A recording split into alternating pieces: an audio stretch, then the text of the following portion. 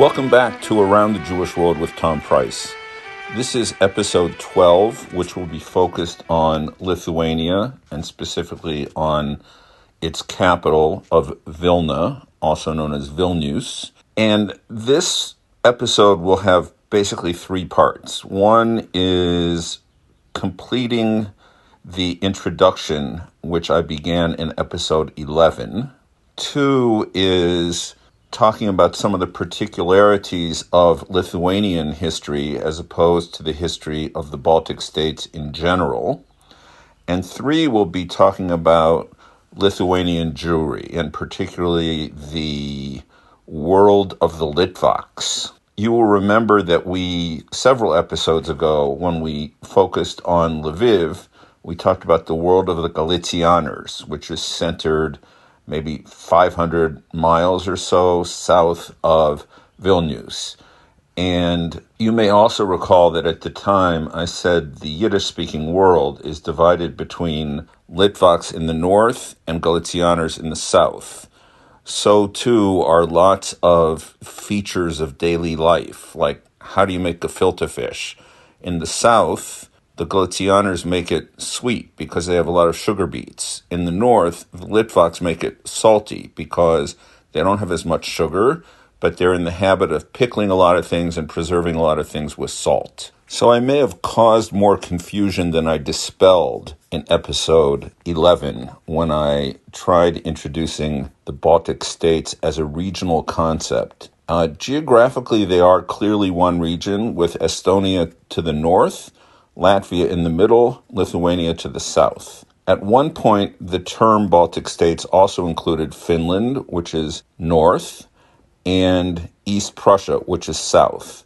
But ultimately, those countries had very different histories, whereas the three Baltic republics had largely similar histories.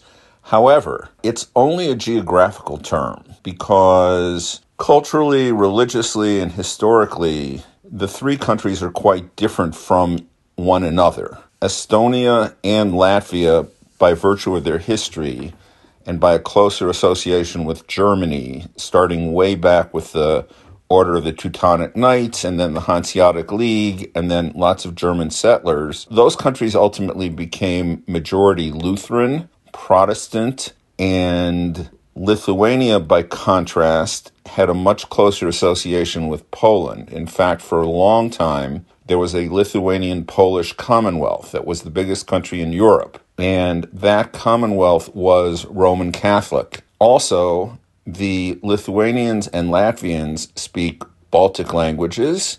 If you look on the Indo-European family tree of languages, you will see that they have their own branch. Whereas Estonian is a Finnic language, closely related to Finnish and somewhat more distantly related to Hungarian. Today, all three of these countries are members of the European Union, members of NATO, and members of the Eurozone. They have a high development index and are characterized by the World Bank as high-income countries. So during the 14th and 15th centuries, the three countries had similar histories. They were all tied to one degree or another to the Hanseatic League, and they were all targets to one degree or another of the Northern Crusades that I described in some detail. By the end of that period, their histories started to diverge, in part because the interior and the eastern parts of Lithuania, particularly in the forest, remained pagan until probably the end of the 1500s, whereas the other countries were thoroughly Christianized. And then each country was affected differently by the Protestant Reformation and the Catholic Counter-Reformation and the wars generated by those movements. As the Russian Empire expanded in the 18th century, the territories of Estonia and Latvia were added, to use a gentle term, to the Russian Empire at the end of the Great Northern War in 1721, while the territory of Lithuania only came under Russian rule after the third and final partition of Poland in 1795. From 1795, All three Baltic states were ruled by the Russian Empire until the end of World War I, when Estonia, Latvia, and Lithuania gained sovereignty and independent national identities. They remained independent until the occupation and annexation by the Soviet Union, and very briefly by Nazi Germany during World War II. During the period from 1940 until 1990, those three countries had an interesting and anomalous status in terms of U.S. foreign policy and diplomatic relationships. We and most other Western countries never recognized the legitimacy of the Russian occupation, or particularly the Soviet occupation of these countries. And they all maintained diplomatic establishments in Washington, even though they had no government to report to in their capitals. These were sort of governments in exile.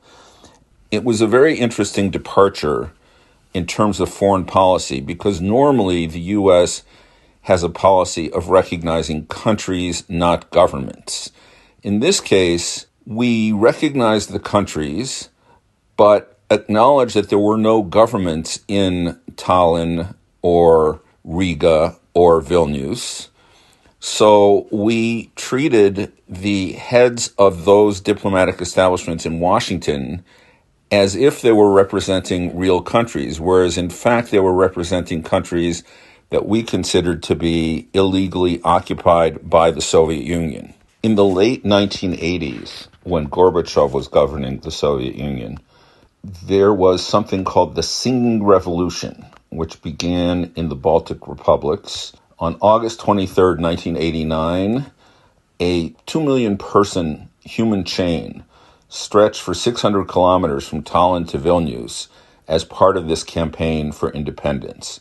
Gorbachev's government had privately concluded that the freedom of the Baltic republics had become inevitable, and this conclusion contributed to the dissolution of the Soviet Union, setting a precedent for other Soviet republics to secede from the USSR. Although most of the other republics did so without firing any shots, there were shots fired and people who died in the Baltic states, and this created even more resentment against the Soviets than there had been. Nominally, the independence of these three states was recognized by the former Soviet Union on September 6, 1991. Soviet troops were withdrawn from the region starting in 1993. The last troops were withdrawn in August of 94, and the last Russian military radar installation in the Baltics stopped operations in August of 1998. Now, rather than burying you in details of early Lithuanian history, let me just say that the Grand Duchy of Lithuania, which came into existence in the 13th century, had, during its first 2 centuries of life, several extraordinary rulers. Mindaugas was a key one, also Gediminas, and Vytautas. These rulers eventually, in spite of an ambivalent relationship with Christianity and in spite of much of the country remaining pagan, formed an efficient enough state that they ruled territory from the Black Sea to the Baltic, and much of what is today Ukraine and Belarus were under the rule of the Lithuanian state, or the Grand Duchy. And at one point, even, this small, non-Christian country was strong enough to besiege Moscow, which itself was a fortress. The famous Kremlin is a giant fort.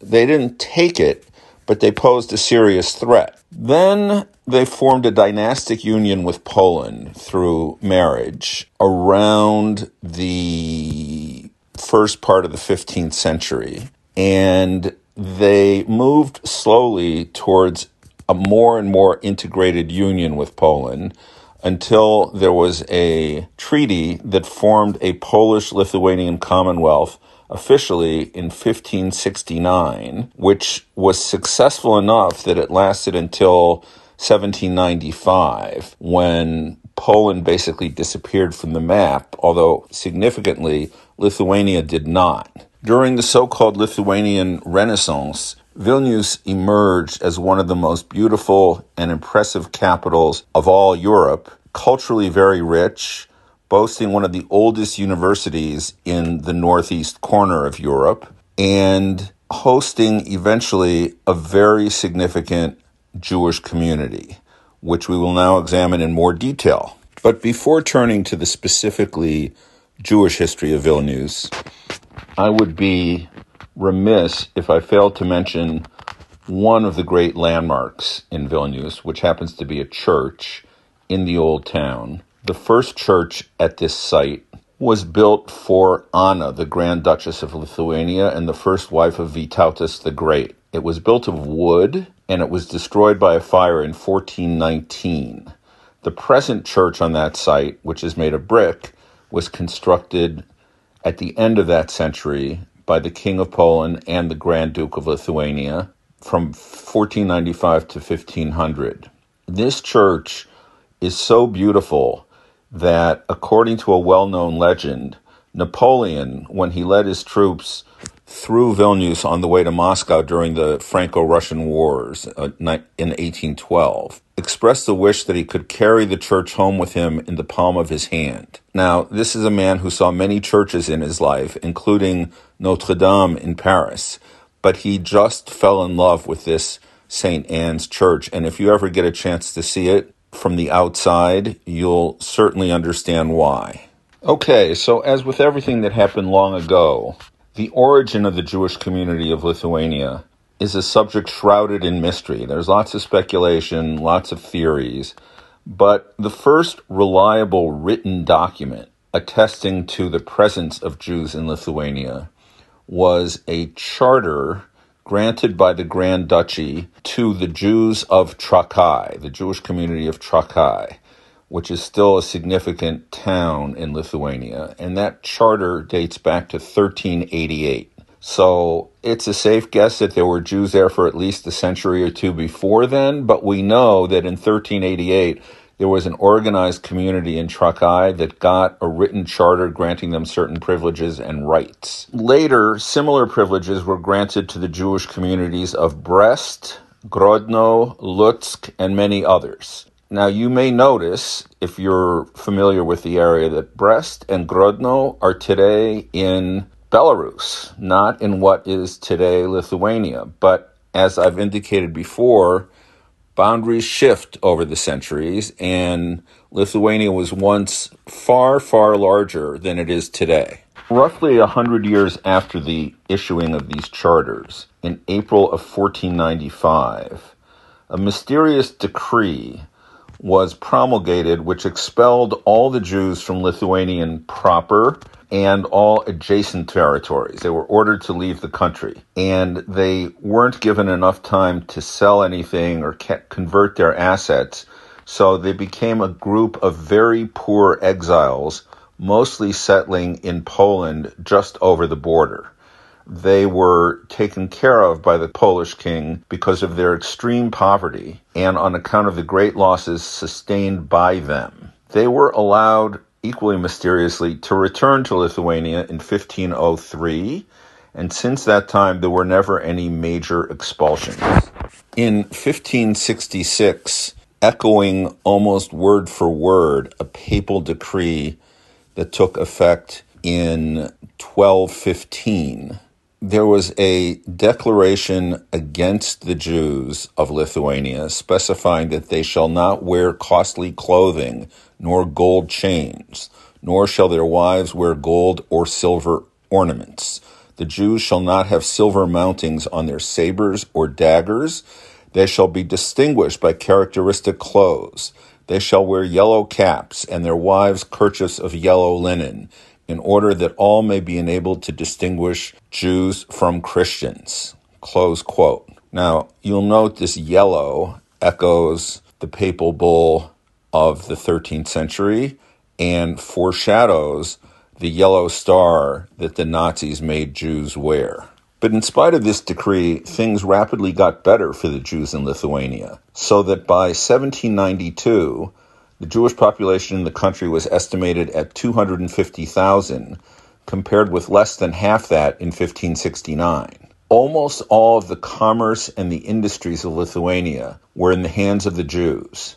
Starting in the 16th century, the founding of yeshivot, or Jewish religious schools, in Lithuania really took off, and there were a number of prominent rabbis leading these yeshivot, or yeshivas, who died in the 16th and 17th centuries. And the rabbis were so learned that secular authorities deferred to them on many questions of law, science, philosophy, etc., etc. However, and this is probably an oversimplification or an exaggeration or whatever, but it's to make a point.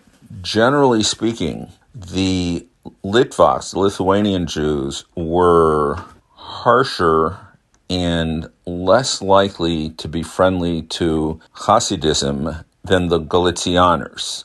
Now, for those of you who don't know what Hasidism is, or who think of Hasidim as the people with black hats and funny hairstyles, that's true. But when Hasidism first emerged, it was a way of making Jewish religious practice more joyful, more singing, more dancing, more smiling, more laughing, warmer and fuzzier.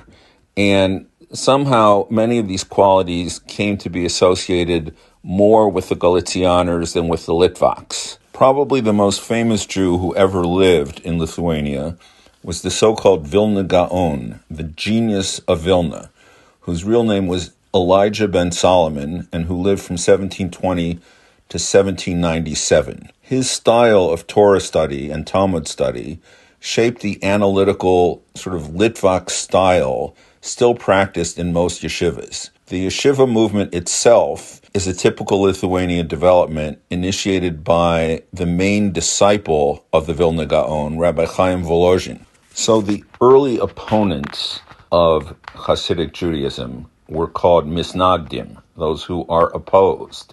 And they were led by the Vilna Gaon, who sharply denounced the innovations made by the Hasidim. In spite of that, there were several prominent Hasidic scholars and dynasties who originated in Lithuania, just not as many as there were in Galicia. Let's go back to the size of the Jewish community for a minute. I told you earlier that in 1792 there were 250,000 Jews in Lithuania. It is a sign that you can interpret however you want that by 1939, on the eve of World War II, there were only 263,000 Jews in Lithuania, which is a tiny increase in a period of almost 150 years. The Soviets occupied Lithuania in June of 1940, quite near the beginning of the war. And 1 year later, in June of 41, the Germans moved in and succeeded in destroying roughly 95% of Lithuania's Jewish population. This was the highest casualty rate of Jews in any nation of the Holocaust. I mention this in two different contexts. One is a personal travel experience. On one of my earliest trips to the former Soviet Union, back in the early 70s, in the Brezhnev days, I had the privilege of leading a group of Jewish students, high school students, who were on their way to a summer in Israel, and they were all affiliated with the Camp Ramah movement. And we went to the main and only functioning synagogue in Vilna, which was the famous Choral Synagogue, which has since been renovated and then shuttered for fear of anti-Semitism, resurgent anti-Semitism. But when we were there, there was a congregation limited to a handful of old men who hadn't seen a minyan, which is the Jewish prayer quorum, in many, many months. And they were thrilled by these young people who could participate fully and lead the services and read from the Torah and all that. And one kid who was with us still remembers having had an aliyah there and what a great honor it was for him. What I remember is that in the back of the synagogue, there were bookshelves overflowing with books. I mean, the books were stacked everywhere. And I didn't know at the time, but these were books that were saved by very heroic Jews during the Holocaust. What's the story? So the backstory is that the Nazis always had in mind to build, back in Germany after their expected victory in World War II, a museum to an extinct civilization, namely the Jews. And they looted Jewish sacred objects, books, Torah scrolls, etc., from synagogues all over Central and Eastern Europe. Very famously, they did this in Prague, and all those objects now constitute the famous Jewish Museum of Prague. But they also collected an enormous number of manuscripts and other printed matter from Vilnius and surroundings.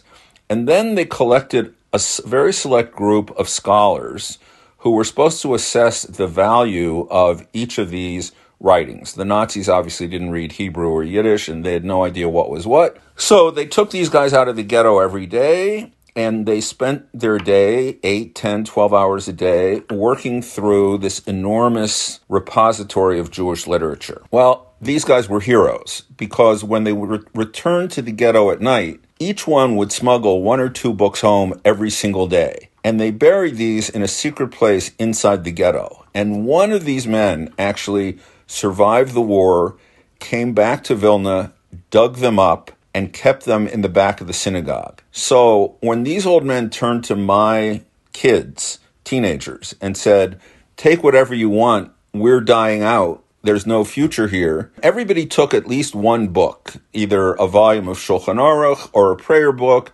or a Chumash. Whatever they took, but we had no idea how these books managed to survive the war until I just read something the other day from the World Jewish Congress. Amazing story. And just to underscore the fact that you can never tar everybody with the same brush, I have to tell you that on my most recent visit to Vilnius, we had a local guide whose family has been recognized multiple times, 9 members of her family, by Yad Vashem as being righteous among the Gentiles for their role in saving Jewish lives during World War II. And when we went to certain spots, like the gravesite of the Vilna Gaon, this woman said, if you want to say Kaddish, I hope you'll permit me to join you. And she knew, she was not Jewish, but she knew the words to Kaddish. And it was an extremely moving experience.